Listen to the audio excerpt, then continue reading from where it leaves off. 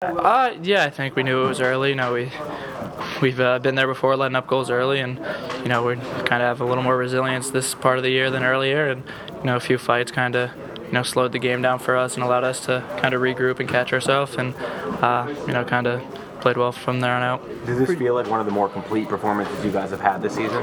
Yeah, definitely. I think we've had a few games where it's really complete, and I think it's more so our follow-ups. We could talk about how good of a win, and then if you don't follow it up, it's kind of tough. So I think just trying to find that consistency and carry it over to the next game. Growing up on Long Island, you got to see a lot of these games as a fan.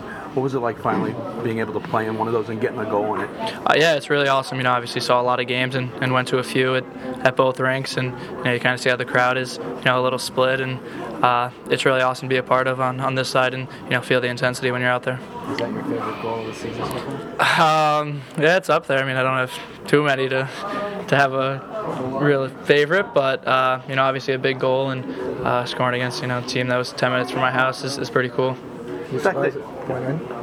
A little bit. I saw a little opening, but was mostly trying to create a chance there. So I'll take it for sure. It's an intense rivalry, but the fact that you're chasing them, there's 6 points on the line in a week, does that add a little more to everything that goes with it? Yeah, for sure. I think Coach Quinn always calls these interdivision games kind of 4-point games, because you're taking away 2 points from a team that we're looking up on and trying to catch, and these division games are huge, and we got a lot of them coming up. So any points are big for us.